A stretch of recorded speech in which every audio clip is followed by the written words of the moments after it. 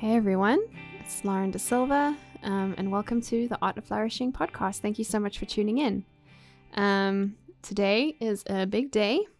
This is our first ever episode, and I thought we could kick this party off with just, I guess, a little bit of a background story as to who I am. I properly introduce myself to you guys and share a little bit with you about who I am and where I come from, and why a podcast called The Art of Flourishing. And so I think what you need to know about me up front is that I am a 34-year-old South African living in Waco, Texas, USA. I'm married to Danny. We've been married for about 13 or 14 years. He is a Portuguese South African, and I am very lucky mother to 3 third culture babies. And so I guess my story, how I got here, is important context for the show, in that it kind of highlights, so I guess helps people understand why I think it's so important that as humans we figure out how to flourish from the inside out and not live a life that is characterized by consistently chasing something that we can find and cultivate internally all along. And so, like I said, I'm a South African. I was actually born in the United Kingdom because my parents were immigrants working there at the time. We moved back to South Africa when I was nearly 3, and I guess I've always been a very creative, curious person, and was a very creative and curious child, and was lucky enough to grow up in South Africa at a very exciting time for our nation. And I started first grade, or I started formal schooling, the year that South Africa became a republic, or I'm sorry, not a republic, a truly democratic republic. And so I was among the first generation of South Africans to experience integrated education in a post-apartheid South Africa. My parents got divorced when I was about 9 or 10, and that experience had a really profound impact on my life. I can see it in hindsight as a massive losing of place or belonging, and my entire life since then seemed to be an attempt to kind of reclaim or rediscover what was lost in that season of my life, and kind of later childhood. When I was 17, I found what I would call religion, and from my parents' divorce up until at that point, I found myself desperate for belonging, desperate for love, desperate for, someone to say, Lauren, we love you, welcome, like you belong here. And when I was introduced to religion through my stepmother's church participation, to my very hungry, thirsty soul, that felt like finally a set of rules, a set of very consistent rules, and God himself can give me a home in this weird little religious family called a church. But what I actually found through that experience from about 17 was burnout. And really from about that 16, 17 years old, in discovering religion, basically just found a new set of standards or a new set of rules that I could use to wear myself out on. And what I had kind of practiced in my teenage years in terms of bartering for my belonging, trading myself for love, abandoning myself for the approval of other people, I perfected within the context of religion. And I wore myself out so much trying to be the perfect Christian, the perfect churchgoer, the most self-sacrificial, self-abandoning, whatever it is that I thought God wanted from me within that church culture. And by the ripe old age of 21, I had a complete emotional and physical breakdown because of how hard I was working to belong. And so that practically what that looked like in my life was being available all day and all night, whatever people needed within that context. It looked like self-abandonment, very little sleep in order to kind of do all the things. If I could just do enough, if I could just pretend enough, if I could just fake it enough, then I would be good enough to belong here. And I ended up earning the exact opposite of that, because in the aftermath of my burnout episode, was completely unable to maintain the pace that I had set up for myself, and found myself not just burnt out, but having lost a really arbitrary version of status or space or a spot within that church family.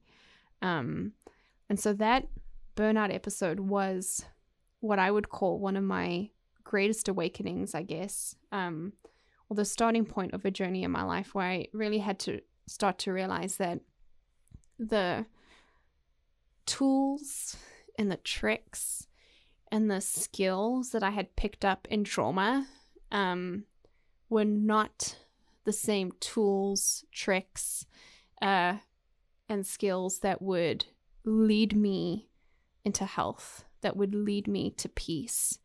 And I needed to reimagine what life could look like outside of that really insatiable appetite and desire for belonging.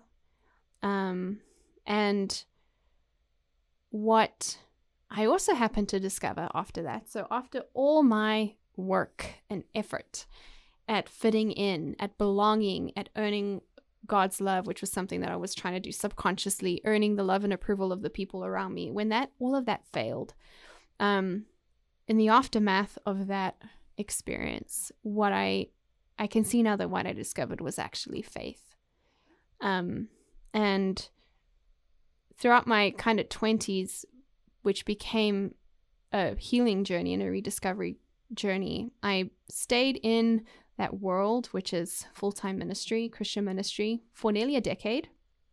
And it really was within that context that I started to discover my passion for true and authentic connection and healing versus performative belonging, versus symbols of belonging, versus the checklists, the things that we need to appear to be to have a place at the table. And I would say that one of my biggest lessons in life in my 20s was that God is good, which may seem like a really random aha moment to have, especially in the context that I was living in and working in ministry at the time.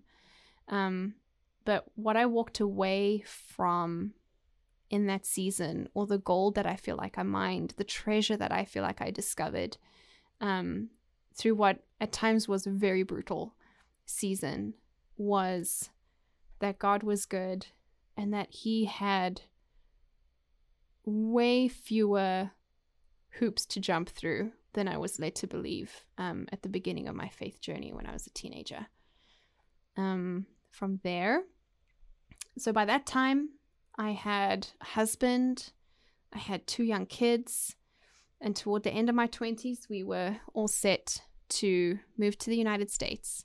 And a lot of people ask me here in Texas or in Waco, when I kind of bump into people and they hear my accent for the first time, what brought you to Waco? Why here? And the answer, the official answer is wanderlust. Both my husband and I had always said that if we ever had the opportunity to live in a different culture, spend time in a different culture, expose our children to different cultures, that we would take it. And so the opportunity presented itself later on in my 20s, and we just jumped in with both hands and feet, I think. And one of the primary reasons, so practically speaking, in moving to the US was a job opportunity for my husband and an opportunity to pursue postgraduate work at a university here in Waco called Baylor University. Now that I have about 6 years or maybe even 8 years between who I am right now and who I was when I was making those decisions, I can also say that I think a huge part of our desire to be uprooted and reroot ourselves in a different culture was to get away from, or I guess a sinking realization that who we were, what we valued, no longer fit into the container that was our church culture back in South Africa, and what felt like a lot of really dysfunctional relationships, and wanting to kind of subconsciously get as far away from that as possible. I also thought that the next logical step in my journey was to postgrad work, because that was the next, I guess, most sensible step on the career path that I was on. And so that led us here to Waco, and we landed at this incredible place here in Waco called World Hunger Relief, which is an educational and organic working farm which trains interns in sustainable organic agriculture practice. And so I joined the team there as we moved here to the US, in a capacity as a local education intern, and spent 2 years at this magical place, which, to be honest, felt like the sabbatical I didn't know that I needed. I did a semester of grad school before dropping out to have a third baby, and it was in the process of becoming a mother for the third time, postpartum period, that I started to realize that my grad school journey was not actually my journey, and that it was for a career path that I was actually no longer on. That plus our immigration journey, which was extremely difficult, and I would even dare to say a little bit traumatic. Feeling like this nameless, very powerful entity, the United States government or the Department of Homeland Security, for example, being in charge of your life, being in charge of your children's lives, felt extremely disempowering and powerless. And adjusting to American culture was a trip. It was a crazy adventure. There was no way we could have anticipated it. There was no way that anyone could have prepared us for the internal chaos that we would experience adjusting to and finding our place in a very, very, very different culture with a very, very different set of value systems to ours and to the one that we grew up in. And again, a theme that kind of reared its head throughout our immigration process and our adjustment period was belonging. As I started to accept that I'm actually never, ever, ever going to be American enough to truly belong to this place that I've now called my new home. And a trip back to South Africa for a 2-month vacation at the beginning of our journey held the rude awakening for me that I'm also no longer South African enough to truly fit into where I came from as well. And so after a period of intense anger and disappointment, which again in hindsight was actually, that journey was actually called grief.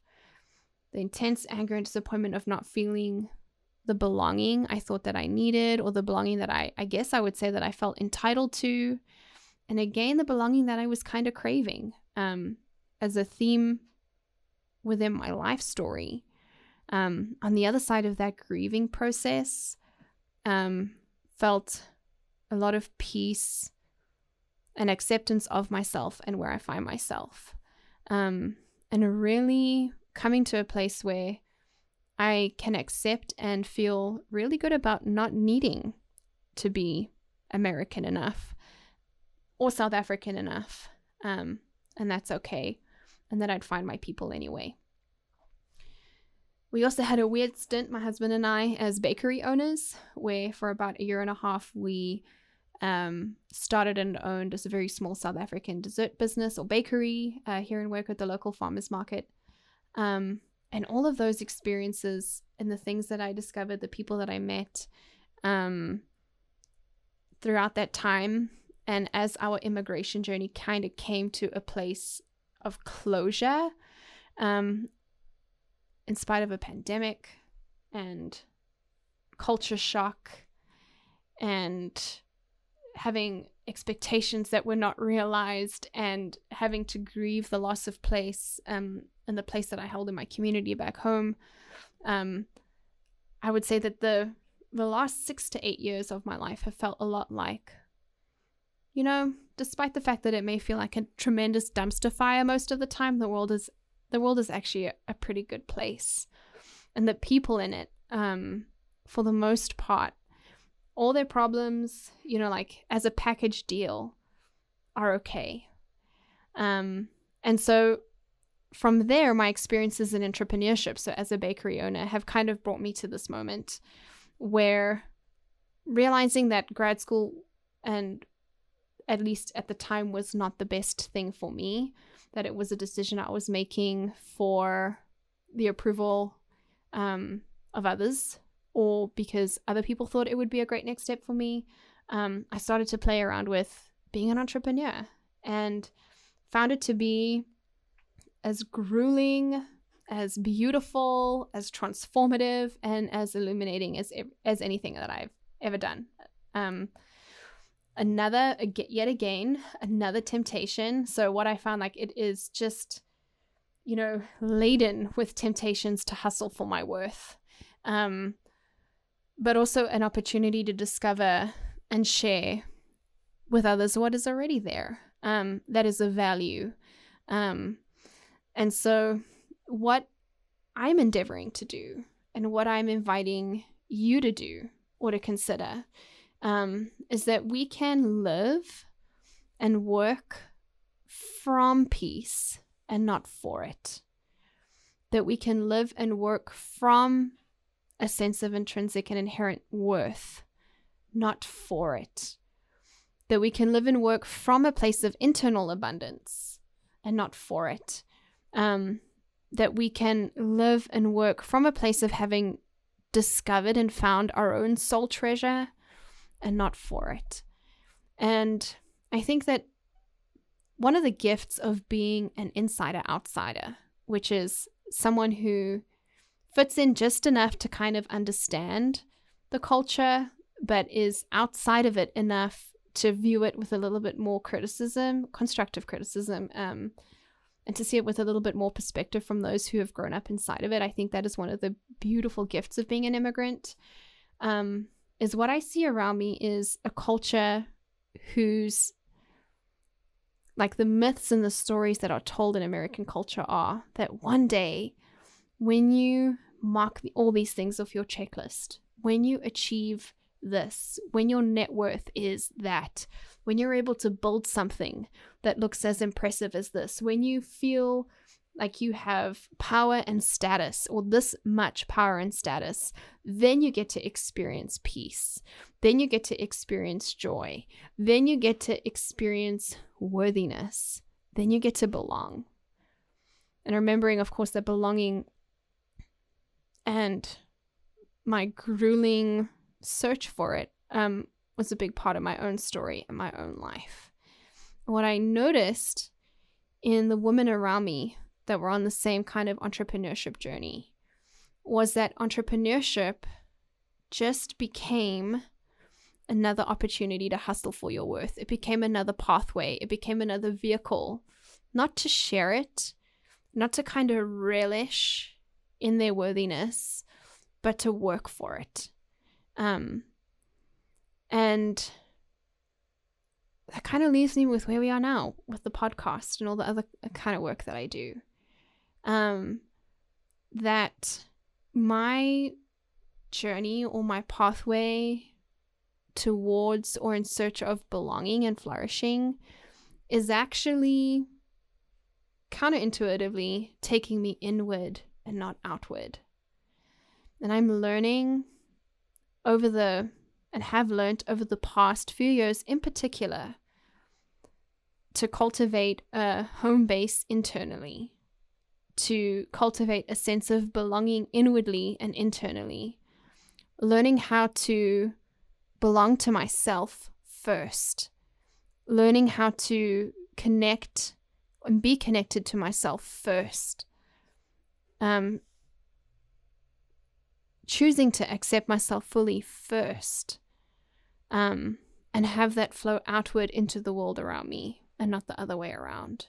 And I think that as a woman, as a Western woman, our culture says, when you do enough, when you're thin enough, when you're beautiful enough, when you're accomplished enough, when you're perfect enough, when you're flawless enough, that's when you get to earn belonging. That's when you get to earn peace. But I think we're kind of set up for failure in that way, because it's not something that we can get outside of us, but it's something that we have to learn to give to ourselves. And I think as long as we have a generation of women or generations of women believing that someone out there will one day give them validation, approval, acceptance, and then finally they can be free, then finally they can relax and enjoy life, then we're going to have a generation of women who, like me, spend all of their time and energy hustling for it, instead of living from it. And so the Art of Flourishing podcast will in many ways be chronicling my own journey and learning. I mentioned at the beginning of my big long story that I've always been very creative and I've always been very curious. I've always enjoyed learning, and I especially enjoy learning from other people. One of the gifts that I think working in ministry, but also being an immigrant and being exposed to so many different types of people has shown me is that some of the most ordinary looking people are actually the most extraordinary people.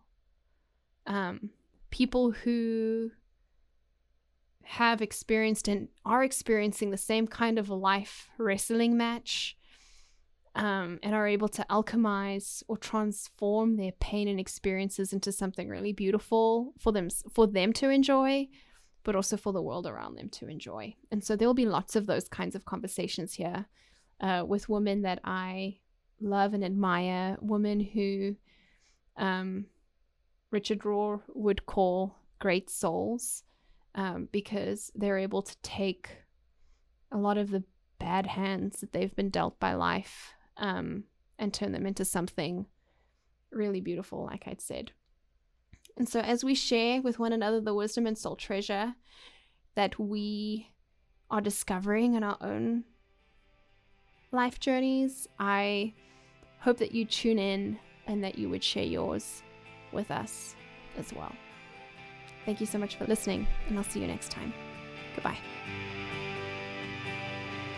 If you'd like to connect outside of the podcast, head on over to theflourishhub.co, where you can find me on Facebook and Instagram and learn more about the Flourish Hub virtual community.